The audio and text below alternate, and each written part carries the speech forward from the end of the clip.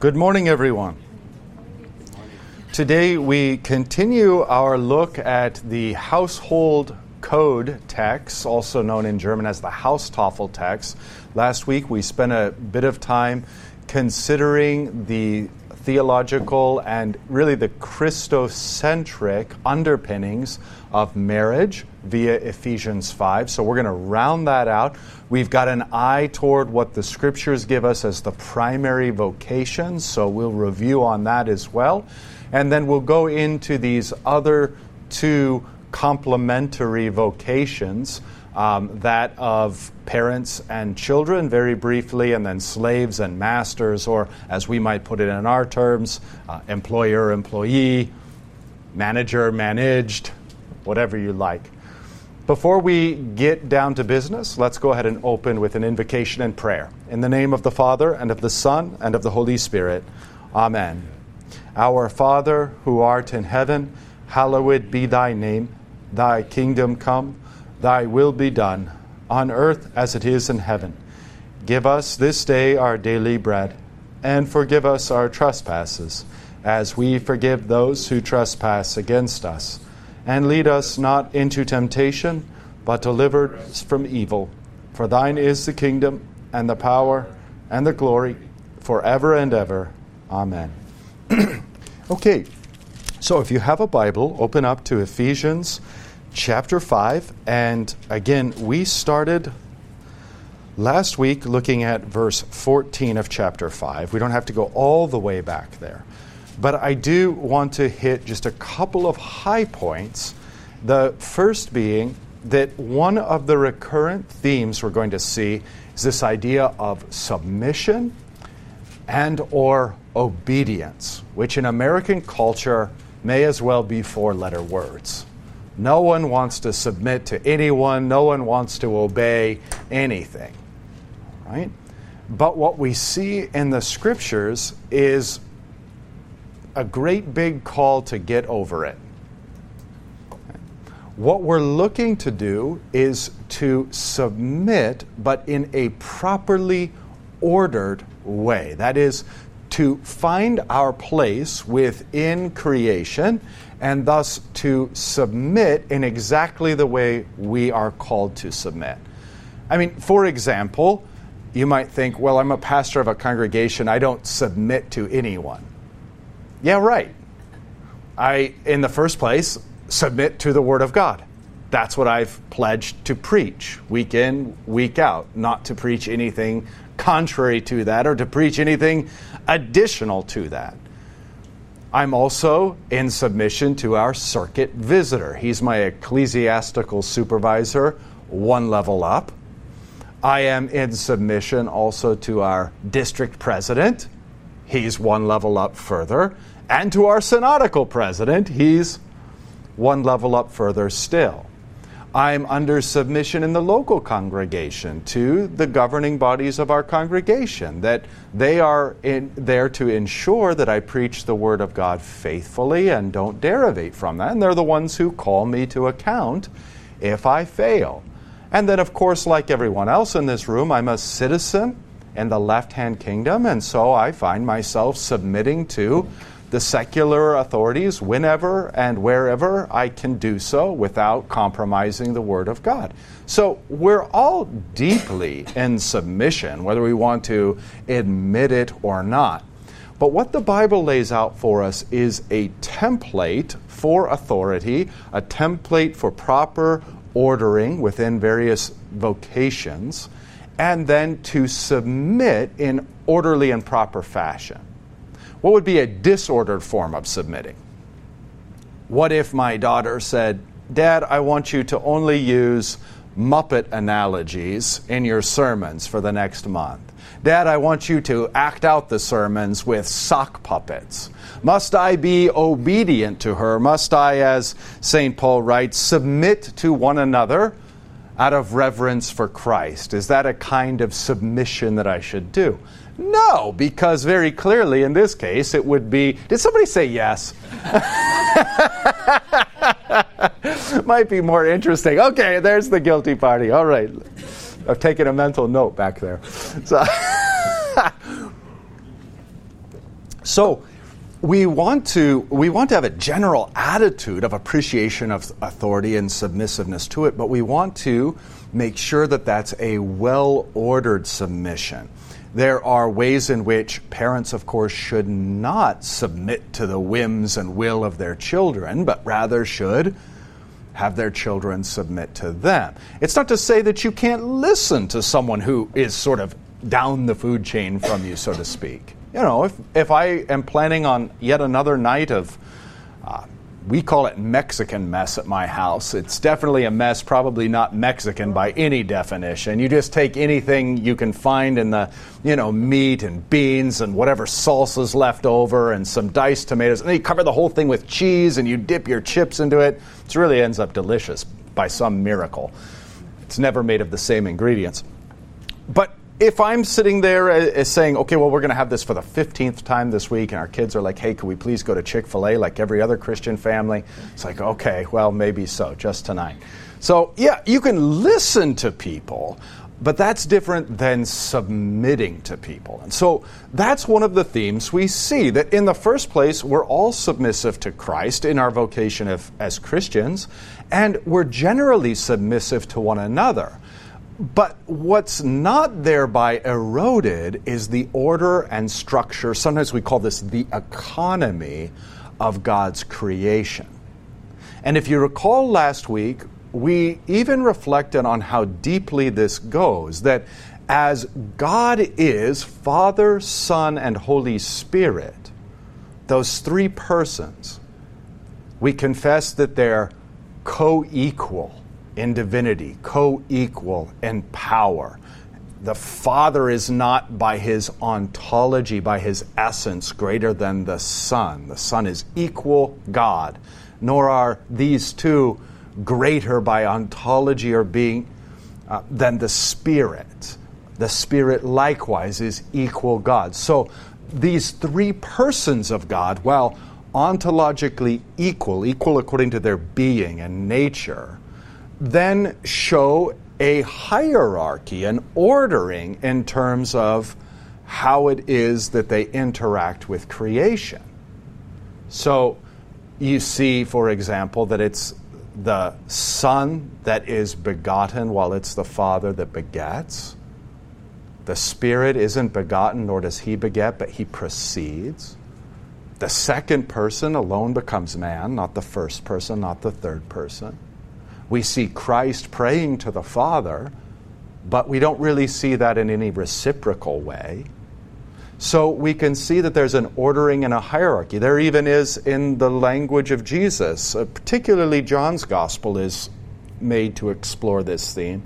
But Jesus doesn't preach or teach anything that is of his own, but what the Father gives him, that he preaches and teaches. And then likewise the Spirit doesn't come preaching anything of his own, but that which the Son has given him to preach and teach. It's the Holy Spirit through the Word that draws us into Christ, and in Christ we see the image of the invisible Father. In the image of Christ we come to know the Father. So you can see how this whole thing works. There's an economy and an ordering. When God sets about creating the world, he puts that same economy and ordering right into the essential unit of creation. Let's see if you remember. The individual or the family? How many vote for individual? Thank goodness. De facto then, you all got it right, the family. That or else your refusal to answer benefited you in this case. So yeah, it's the family. So the family is the one flesh unit. And you look at father, mother, you could also call them husband and wife, and child. You say ontologically, in terms of their being and nature, these are three equal people. They're equally human. They're equally valued in God's sight, purchased and won by the blood of Christ. And yet there is an ordering and an economy that God has designed. That reflects the very ordering and economy of the Trinity itself. So the beautiful thing is, as the Son submits to the Father, so then we submit to those vocations that are above us. It's not below our dignity. It's within the dignity of the Godhead itself, himself. So then, again, all of this is meant to impress upon us that this is just the natural flow and course. If it is in God himself, how much more so in the creation that reflects God's nature. All right, so thus we're not afraid here in verse 21 of Ephesians 5, where it talks about submitting to one another out of reverence for Christ. That's the general Christian vocation and attitude we have, reckoning others greater than ourselves. But that doesn't destroy the created order. So immediately in verse 22, wives, submit to your own husbands as to the Lord, for the husband is the head of the wife, even as Christ is the head of the church, so on and so forth. And so just by way of review, the wife submits to the husband not because he's equal to the Lord, but because in submitting to her husband, she is in fact worshiping the Lord. This is her act of worship in submitting to her husband. She's not saying, my husband is worthy of this in and of himself. He may or may not be. But you say, the Lord is always worthy of this. And we see a symmetry there when Paul turns to husbands. So look at verse 25. Husbands, love your wives as Christ loved the church and gave himself up for her, that he might sanctify her. Telling us what? That before he did so, she was unsanctified, having cleansed her, which also tells us what? That she was unclean. Having cleansed her by the washing of water with the word, so that he might present the church to himself in splendor. Previously she was not splendorous, without spot or wrinkle or any such thing. Prior to his love, indeed, while he was loving her, she was yet spotted, wrinkly, and had occurrence of other such things. So what do we see here? Again, the love of Christ for his church is, Christ isn't in heaven going, look at my church, look how worthy she is of my love. That's not what's happening. He's saying, look at her, unclean, befouled in her sins, spotted, wrinkly, blemished. I'm going to go love her into splendor and glory and cleanness. Now, that's exactly the parallel of the husband's love for his wife. Not called to love her because she's worthy, but to love her, period, the end. Again, maybe she's worthy or not worthy of it, but that's not the point. The point is that in the husband's self-sacrificing love for his wife, he is offering his worship to God. He is seeing himself as a type of Christ, who loves the unlovely and even the loveless. Just as Christ loves his church, so the husband is called to love his wife. Which that's one of the interesting things, as the husband is the head of the wife, as Christ is the head of the church. There is a sense, and here I'm really talking to you men, it's, in this conversation, it's really helpful to kind of silo off. Women, pay attention to what the Word is calling you to do. Men, pay attention to what the Word is calling you to do. And don't look at the other side and judge your spouse and say, hey, here's your job list, and I don't see you fulfilling that. That makes you a judge. And you're so busy judging, you haven't put yourself in the place of humility where you're learning your own vocation, right? So what are we going to say then? We're going to say that husbands, in terms of this siloed view, if your wife isn't what you want her to be or what you think she should be or what you think you deserve, guess what? Get busy loving her as Christ loved the church until she becomes so. Right? All right, so that's a brief reflection on last week's class, where we really looked at these chief vocations of husband and wife, reflecting on the deeper Christological and theological underpinnings. And I think we finished out chapter 5. So then we move on to the two other pairs, parents and children, with a special eye toward fathers here, but I think it applies fairly universally. And then also slaves and masters. So before we go into chapter 6, though, let's pause and see how things are setting. I don't see any tomatoes or rocks in hands. That's a good sign, I guess.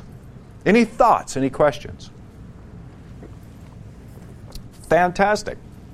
At least none you want to put on record on the World Wide Web. So all of these things are inimical to the culture in which we live. They're completely contrary to it. And I think that this is kind of an important epistemological step that we can all take in our minds. Epistemology is how you know the truth. And where you see culture and quote-unquote normalcy at odds with what you see in the Scriptures, you have a choice to make. Are you going to go with what your flesh and reason perceive to be normalcy? Are you going to go with the masses?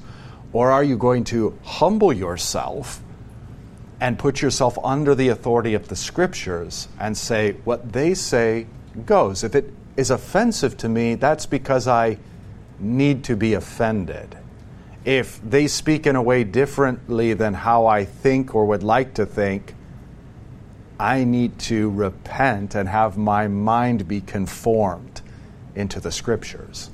So that's the epistemological challenge that we face, is to not let society define for us what these vocational roles are, nor whether submission or obedience are bad or good. We want the Bible, precisely because the one who created the world and ordered it so is also the one who wrote the Bible and gave us the instruction manual to these various vocations. So he probably knows what he's talking about. All right, on to children and parents. Sound good? All right, chapter 6, verse 1 of Ephesians. Children, obey your parents in the Lord. And again, it doesn't mean, hey, if one of your parents is unbelieving, you can not obey him.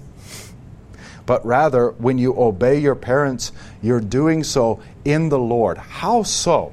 Have you ever wondered why the fourth commandment, honor your father and mother, comes even before the fifth commandment, you shall not murder?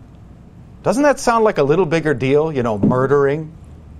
And you can see a kind of hierarchy. Now, you can go too far with this, and to tell you the truth, this is also a claim that can be defended, but in a very sophisticated way. But you could kind of see a sort of general hierarchy in the commandments, can't you? Thou shalt not murder, thou shalt not commit adultery, thou shalt not steal, thou shalt not bear false witness against your neighbor, thou shalt not covet, etc. Make sense? So I think most people would generally see a hierarchy. Why on earth is the fourth commandment stuck before murder? In the fifth commandment, God's protecting life. In the sixth, the sanctity of marriage and the root and origin of the family. And the seventh, personal property. It's, by the way, as an aside, how we know communism is godless and atheistic. And then the eighth commandment, protecting the reputation. Ninth and 10th commandment, protecting really the human heart, that the heart would not be constantly unsatisfied. So these are precious gifts. What's even more precious still, that God sees in parents. At some times in the history of the church, the fourth commandment has even been included on the first table of the law, that is, those having to do with God. So that is to say, our vertical relationship with God, you shall have no other gods before me, you shall not misuse the name of the Lord your God, remember the Sabbath day and keep it holy, honor your father and mother. Now, in terms of your dealings with your neighbor, you shall not murder, you shall not commit adultery, etc. Why do you think it would in some cases be included in the first table that has to do with God? I see a hand in the back.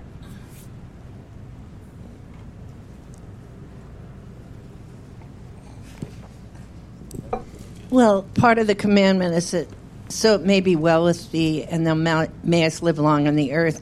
But parents set up the order that God gives them to teach to children, and that's how the order is sustained, I would think.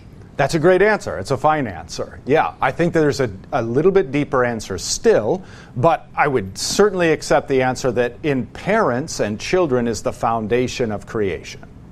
Right. And creation ongoing. Why do you think specifically that commandment's drug over into the table that has to do with God? Well, I guess you could say that the parent is the mask of God for the child. Right? Bingo. He's or she, the mother too, has to be the one that teaches that child to follow God, and it is God teaching through them. Exactly right. It's also interesting. There's that one passage later on, people get all worked up about it, where it talks about a child who's willful and disobedient getting stoned to death. Mm-hmm. And I often wonder, how many times did that actually happen? Yeah, right. Was the command given because to remind parents, if you don't do your job, your child is going down a road of destruction. Mm-hmm. And all those other commandments that come later, he's going to do them. Yeah. If you don't do your job and keep them in order. Yeah. Plus, that's a heck of a verse to crochet onto your pillows that your kids lay on when they're watching their TV, right? The bit about stoning the child to death who's disobedient. Yeah, it kind of works both ways, doesn't it? Yeah. Your answer is exactly, I appreciate both your answers there, both things you said.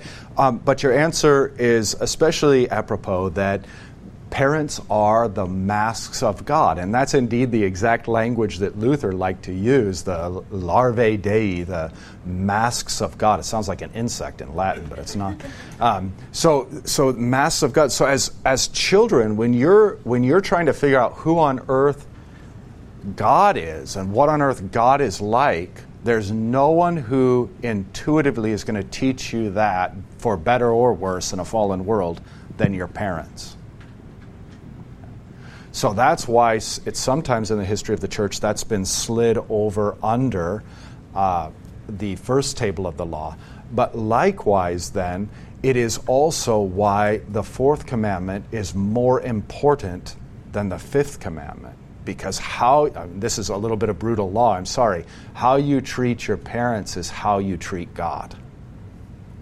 How you think of your parents is ultimately how you think of God. I quote St. John if necessary. If you have not loved your, I'm going to insert, mother and father whom you have seen, how can you love God your Father whom you have not seen? Okay, so this is very, very important. Now, obviously, we live in a fallen world. We live in a terrible place. We live in a place where fathers leave their children. In the Roman world, the pater familias had complete control over his family, to the point that if he wanted to expose his children, have his children aborted, have his wife killed, have his slaves whipped and killed, he could do whatever he wanted. And so we live in a world where there are complete and extreme abuses of the fatherly role. And of course, we live in a world where there are complete and extreme abuses of the motherly role as well. And we live in a world where you're fortunate if you're given up for adoption and given a shot at life, because there are nearly 60 million children who have been aborted here in America alone. So you think of the Holocaust and a fairly conservative estimate, that's 6 million. Let this sink in. 60 million. 10 times the Holocaust going on right here in the United States of America. So, we live in an age where, look, you may have been raised and you say, I don't resonate with this idea at all that the fourth commandment reflects God. Okay, but just because you have the experience you had, the Word of God is not thereby negated. Okay? Your experience has to be understood in antithesis to God's creation, God's design, God's good purposes. I see a hand coming up in the back.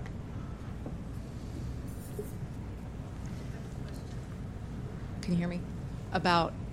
You referenced almost a supernatural effect that would happen for husbands to love their wives even if they're not feeling that they're deserving of love. If we do the same thing with our parents, will a similar supernatural healing take place in that relationship too? Okay, so love them anyway, even if it's not the greatest situation. That's a great question. So and it allows me to clarify something here. There is nothing here in Ephesians or anywhere else in the Scriptures that says, wife, if you love your terrible, wretched husband in just the way that God ordains, he's suddenly going to become wonderful.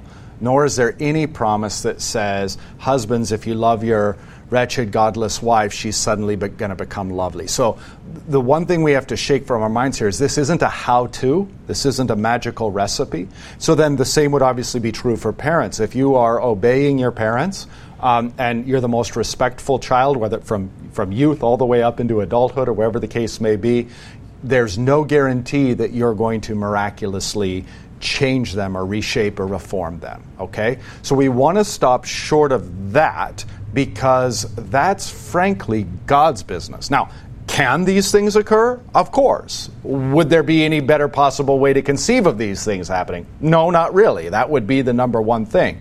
But at the same time, there's no guarantee. And that's important because we can't change vocation into a simple teaching of pragmatism. Hey, now you've discovered the magic recipe to making all of life work. And if you just do it right, piece by piece, all of your suffering is going to go away. All your vocations are going to magically transform. That's not what the Scripture is laying out. In fact, what the Scripture is laying out is something much more comforting. That whether it has effect or not, it is pleasing in God's sight. Whether it has effect or not, whether it has any pragmatic value at all, it has eternal value. Because God says even the gift of a cup of cold water to a little child does not escape His sight. He is recording it, keeping track of it. It is precious in His sight. I mean, can you imagine how loving God is? That He gives His only begotten Son?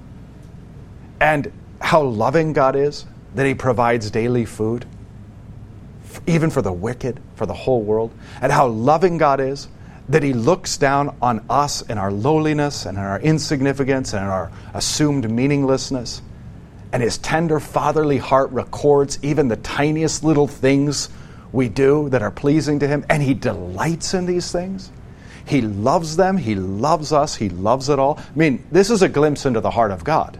The tender, humble, meek, and compassionate heart of the one who created all things. And so that's the even greater encouragement in vocation, is even if this remains, this particular relationship, either, maybe with your spouse or maybe with your children or parents or maybe with your employer or employee, even if that gets soured and is unfixable, the doctrine of vocation remains just as precious and untainted. Now, again, it seems like maybe a good time to add in here, we're not pursuing these vocational gifts that God gives us as if perfection is achievable. We're not pursuing them because to do so just turns it into a kind of merciless and accusing law. So when the small catechism addresses the question of, when I go to the pastor for individual confession, what sins should I confess? And the answer of the small catechism is this: consider your place, your station in life. And then it goes through the vocations. Consider your place in life, goes through the vocations, says, according to the 10 Commandments. In other words, there is no surer or easier way to reveal to us our sins and shortcomings than to consider your role as husband or wife and how you've loved your spouse, as parent or child and how faithfully you've done your duty, or as employer and employee and whether you've done everything that God would be, that God would have you do, that would be asked of you. If you've done those things, Luther says that's a recipe for having something to confess. No, in other words, we're not pursuing these things as if, hey, perfection is attainable and easily attained. We're pursuing these things as these please God, and we're working against our own flesh, our own sinful flesh, and the sinful flesh of those people holding the vocations to which we owe a duty. And we're in a sinful world, and the God of this world, Satan, has cast his great shadow over it. And the brilliance of the Lord is, it doesn't matter. I've got you here anyway. I've made you children of the light. You're shining in the midst of the darkness. This is having a cosmic impact that you can't yet see, even in the angelic world, and they can see it. And the goal isn't, oh, you didn't shine perfectly, you didn't shine bright enough. The goal is shine and shine more. What else are you going to do in this life? Like, I mean, seriously, what do you think it's for? That's kind of why the idea of like, is from this angle too. I'm back on my old soapbox and saw, but like where you can see this idea of like a bucket list is just being like kind of stupid and silly. It's like, I got to go all these places. Is that why you're here? I mean, I don't care if you go all those places. I don't care if you have a bucket list. I'm not going to, put you under church discipline. Don't worry.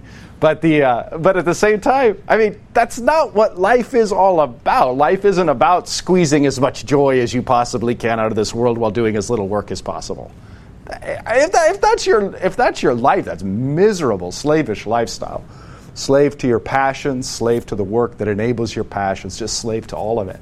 But to live free is to say, I know I'm not going to shine perfectly, but can I shine in this way too? And then you make it small. Not grandiose, not big. Today, right now, this afternoon, this evening, when I go to bed, when I wake up the next day. Just one step at a time. How can I conduct myself in a way that's pleasing to my Heavenly Father, who is love? Does that make sense? And I hope that helps. Because otherwise this can become real overbearing law. And that's not the point. I mean, if that were the point, then St. Paul would be writing like every other line, don't worry, Jesus forgives you. But that's not the point. The point is to lay an impossible burden upon us. The point is to shine the light of the Holy Spirit upon our lives so that we can see that this has meaning and purpose and value. Good? Okay, there's a hand. Hang on one second. Take your time, please.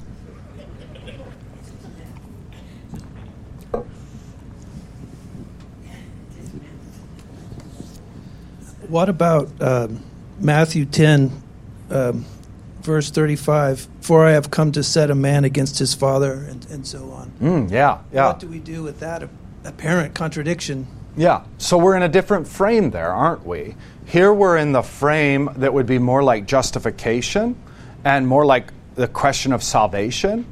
And if your father says to you, let's say you're a 10-year-old kid at home, just give a concrete example here, and your dad says, I forbid you from believing in Jesus Christ. Are you supposed to go with the fourth commandment that says honor your father, or are you supposed to go with Jesus? Here Jesus is simply clarifying and saying, no, your calling is to me. Your calling is to God your Father above all other callings. And that's an axiomatic principle. We must obey God and not man. So if anyone, even our own earthly father, our pastor, our state representative or the president of the country, if any man tells us to do something that is contrary to God's word, or to do something that God, forces us to do something that God's word has forbidden, etc., then we must obey God and not man. So that's really all that kind of verse is articulating, is our first commitment is always and ever to God. Anywhere where man stands opposed, then man has to fall away, even if that man is father, mother, husband, wife, son, brother, whatever. That's the number one calling that every human being has. And by the way, this is why Jesus doesn't soft pedal this point. Like, if the reason you're not going to believe in Jesus is because you're going to go to heaven and the people you loved are going to go to hell, then who's your God? If you would rather go with them to hell than with God to heaven, then who's your God? It's very clear that it's the people you loved. That's why Jesus is complete from a certain vantage point, I think from like a 21st century American vantage point, sounds like heartless, but he's not at all. It's just the fundamental question of idolatry. If you love people more than me, you're not worthy of me. And that's why you find no soft pedaling and no like equivocation and no wringing of messianic hands. He just says it flat out, like if you love people more than me, they're your God. You have to love me first and let the chips fall where they fall. Heaven and earth may pass away. My word will never pass away. I mean, Luther's so great on this in his lectures in Galatians, because he's like, let the church burn down. Let every pope, every prelate, every pastor go straight to hell. Let the entire world be burned in the fires of hell. We're not going to give up on one word of God, because giving up on one word of God is to call him a liar. is precisely the radical attitude that Christ everywhere calls us to. Not to compromise in the least bit on his word. Why? We're not authorized to do so. And to tweak his word is to call God a liar and to say that man is more valuable than God. Perish the thought. So in faith, in matters of doctrine, absolute, uncompromising faithfulness. But now Luther says, and this is so beautiful, paradoxically, in matters of love, allow ourselves to be trampled, humiliated, insulted, despised, run the top over, as who cares, as long as we keep loving, keep pursuing our neighbor in love with the truth, keep serving them no matter what they do. So you can see that faith refuses to give anything and love insists upon giving everything. So wherever we can, we give everything for the sake of neighbor and lay down anything for the sake of neighbor, but not on matters of faith. We're not authorized to do so. Okay, sorry for the long discourses there. Yeah.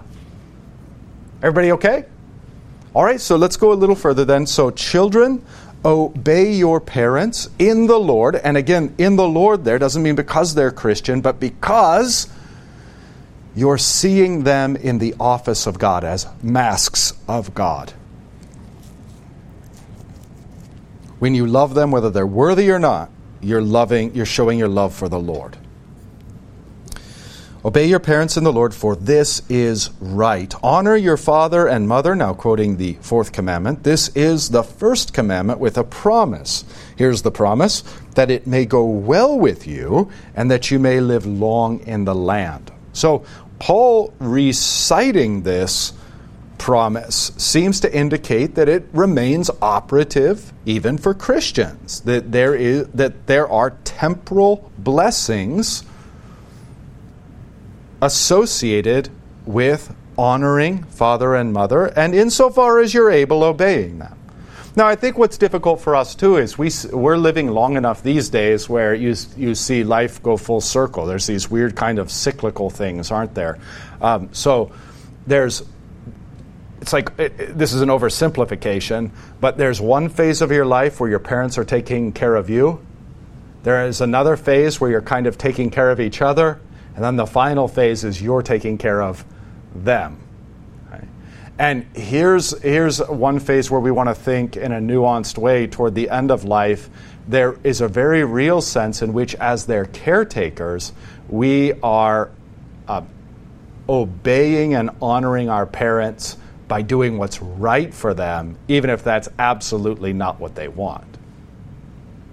The only exception I can think of this is when I've outlived my usefulness. I'm going to tell my parents or my kids to put me on a plane, send me out to the mountains of Colorado in my wheelchair with a shotgun in hand. I'm going to go out guns a-blazing. And then whatever wants to come and get me can come and get me. That's fine. Or, exposure to air, whatever else. Then they have to obey me in that. No, of course not. These are the nutty ideas we have. I'm going to live forever on my own, independent, but you can't, but I want to. I'm mad at you that you've put me into a facility. I'm putting you into the facility because I love you and care for you, right? So it takes on a nuanced shape and form. That's all I'm trying to say in our society because we live so long. All right, then we've just done the vocation of children. Let's do the vocation of fathers. And again, fathers are in view here because they're the head of the household, so this responsibility falls on their shoulders. But I think in a general sense, there's no problem with viewing this as parents. Fathers, do not provoke your children to anger, but bring them up in the discipline and instruction of the Lord. And this may seem simplistic, but you really have to let this soak in deeply. How is it that, because what's underneath this is, as the Heavenly Father has treated you, you treat your children. As the Heavenly Father has disciplined you and instructed you, you think of how patient He has been, how painstaking, how merciful, at times necessarily harsh, necessarily devastating. but always there to pick up the pieces and heal and bind your wounds. So this is the template for fathers with their children, earthly fathers with their children. Don't provoke your children to anger, like bitterness against you, because why? It's going to be on a very, very deep level, bitterness against God. Because whether you know it or not, whether everybody's recognizing it or not, at the deepest level, almost at a subconscious level, that's what's going on. You simply cannot escape this reality that your parents reflect God to you, particularly your father, because God is Father. And you reflect that to your children. So don't provoke them to anger. That's not what the Lord has done to you, but bring them up in the discipline and instruction of the Lord. Okay, and this is why the catechism belongs in the home with fathers. Because it is your job, not your pastor's job, not the church's job, to raise your child in the discipline and instruction of the Lord. Now you do this in part by bringing them into the church and by bringing them to catechism class and Bible study and everything else, but the ultimate onus for all of this falls on the head of the household. So from this we can see that fathers are the spiritual heads of their household and they're responsible for what goes on. So there is, if you don't have this in place, dads out there, in whatever way, shape, or form you can, start daily devotions with your family. Start morning devotions. Set the day off right. Lead your family in prayer whenever you can, whenever you're around. Insist upon being the one to lead them in prayer because you're the spiritual head of the household, and they need to see that. And at the end of the day, no matter what, even if they've already gone to bed and they're in their different rooms, go in and pray with each one individually. If you can't already, call them all together, but even better to call the whole family together. Well, part of that, the part of the why is that that's good for you. That's good for you. But the other part of the why is it's good for your family because they're starting to see you rightly. So you yourself are being conformed into the image of the Heavenly Father, and they're seeing you being conformed into the image of the Heavenly Father, and that is profoundly helpful when things arise that may not be easy. Okay? So if you could, I just cannot recommend this enough. If you're not doing something, anything, and if you need specifics, come talk to me. Now's the time to start, and it can be very simple, especially to begin with. All right, that gives us the second set, the second pair of vocations. We've seen husbands and wives, now we've seen children and parents. Are there any questions here in regard to children and parents, children and fathers? Or anything you would add? Any advice, wisdom, counsel that you have to add? I see a hand up here.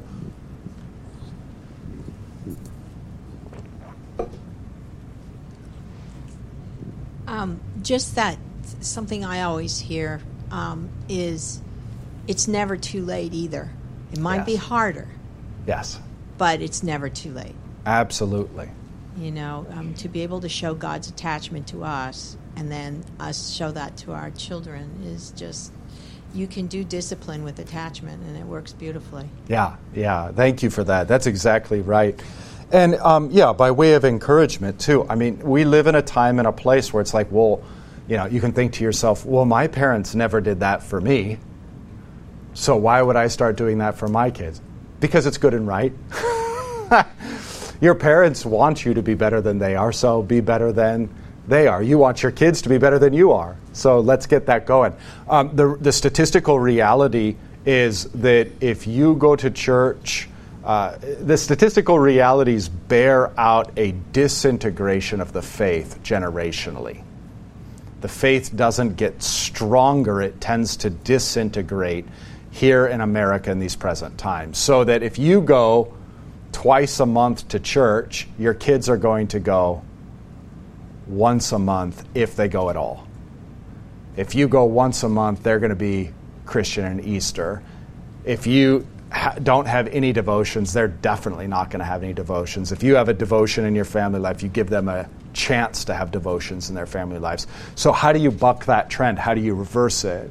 You look not at what was given to you, what you grew up with, what was comfortable for you, and I guess I turned out okay, so that must be okay. No, you buck the trend by saying, whatever my parents gave me, I want to up the ante. so that if my children in this culture fall, they fall back to where I was. But every generation needs its call to do more than the previous generation, not less. Because we're fighting that downhill gravity of unbelief and living in the devil's kingdom. So there's an encouragement, too, to think not like, well, this is what I was given, or I wasn't given that. Think of, yeah, but what's the ideal that I could do? And again, start small. I mean, all of this requires that we just be who we are, which is humble people of God, baptized into his name, beggars receiving his forgiveness daily, and then doing the best we can and starting small, having that humility in our devotional life that we not try to do too much and thus it all falls apart. Last question, then we'll get out of here for the week. The debate that's raging in America today. I brought forward just some young teenage girls, who are scoffing at my recommending that they learn God's commandments. That's brave of you. Good for you. You know what? I'm so old right now. I have a laissez-faire about this. Yeah. I don't care. And she's just scoffing. And I think I'm going to have Wendy type up or get a printout of the Ten Commandments and to review for any of them that I would see. Sure. I can't reconcile the two debates that are heavy on my heart. The taking of a baby's life, that's not the woman's life she's taking. It's the human baby's life. Mm-hmm. But the other is, and I'm not clear what's going on with this, on the protection that we are allowed in the Constitution, Second Amendment, that we can protect ourselves and our families. There's a lack of reconciliation in those. Yeah. I'll talk with you later about that, but it's just... I'll give you my real quick theory, Go. and that's it. So when you look at Revelation, there's two beasts. There's one that comes from the earth and one that comes from the sea. And these fight on the side of the great dragon, that's Satan. The beast from the earth is very obviously false and tyrannical religions. Think of the sum total of false and tyrannical religions outside of Christendom and inside of Christendom. Now you're talking about the beast of the earth. The beast of the sea are the politically tyrannous and wicked governments all around the world. One of the things this is the way I see these two things tying in together. One of the things that our government is desiring to do is to so destroy masculinity that the husband has no more headship. The husband is there to pay for his family and to pay taxes. The second the wife doesn't like anything she's doing, she files for divorce. By the way, here in Orange County, of divorced couples, over 70% are filed by the women. Think on that. Because who's there to protect them? Government. Government wants to function as the father that frees you to kill the children. Government wants to function as the husband who will be there when you feel like it. And government wants to be there to protect you. How do you think that's going to work out? Read a history book. Read anything from the last century. It never works. So these are all of a piece that government is trying to take the place as the head of the household that belongs to the husband. And if government succeeds in this, all you'll have is wife and what children she desires to keep alive under the husband of government, and you'll have the male class just simply funding it all. In other words, called the what? Slaves. So you'll have the males, by and large, as slaves. You'll have the women and children in the home, and the head of the home will be the state, who tells you exactly what's good for you and will protect you or not at its whim. So, okay. Oh, that struck a nerve. Real quick. Yeah, please. I know I'm not a scientist, but my daughter is. And we were talking about, women screaming, my body, my choice. Yeah. And she says, actually, it isn't their body, because the child has a different DNA than the mother. Great point. And Great point. ever since she said that, I've been sharing that. Yeah. Because it's absolutely true. Yeah. The And what DNA about- of the child is totally different than the mother. And it's equally the husband's body. What's Yeah. his say in it? So, not my body, my choice. Yeah. My Thank you for body that. and this person I'm... Thank you for that. Yeah. Yeah, interestingly, the husband, in terms of abortion, has how much say? Bolstering the point I just made. Going back to the business about the government wanting to take the place of fathers, Yeah. I think it's interesting if the father is the mask of God, because I think really what the government wants to take the place of is God. Mm-hmm. Right at the bottom. They're sort of, it's like a baby step. Yeah. To take the place of the father, then the next thing is take the place of God. Thus you can see the service of the beast to the dragon, right? And right. setting up this whole false religion and economy or ordering. All right, that's it, my friends. The Lord be with you. See you next week.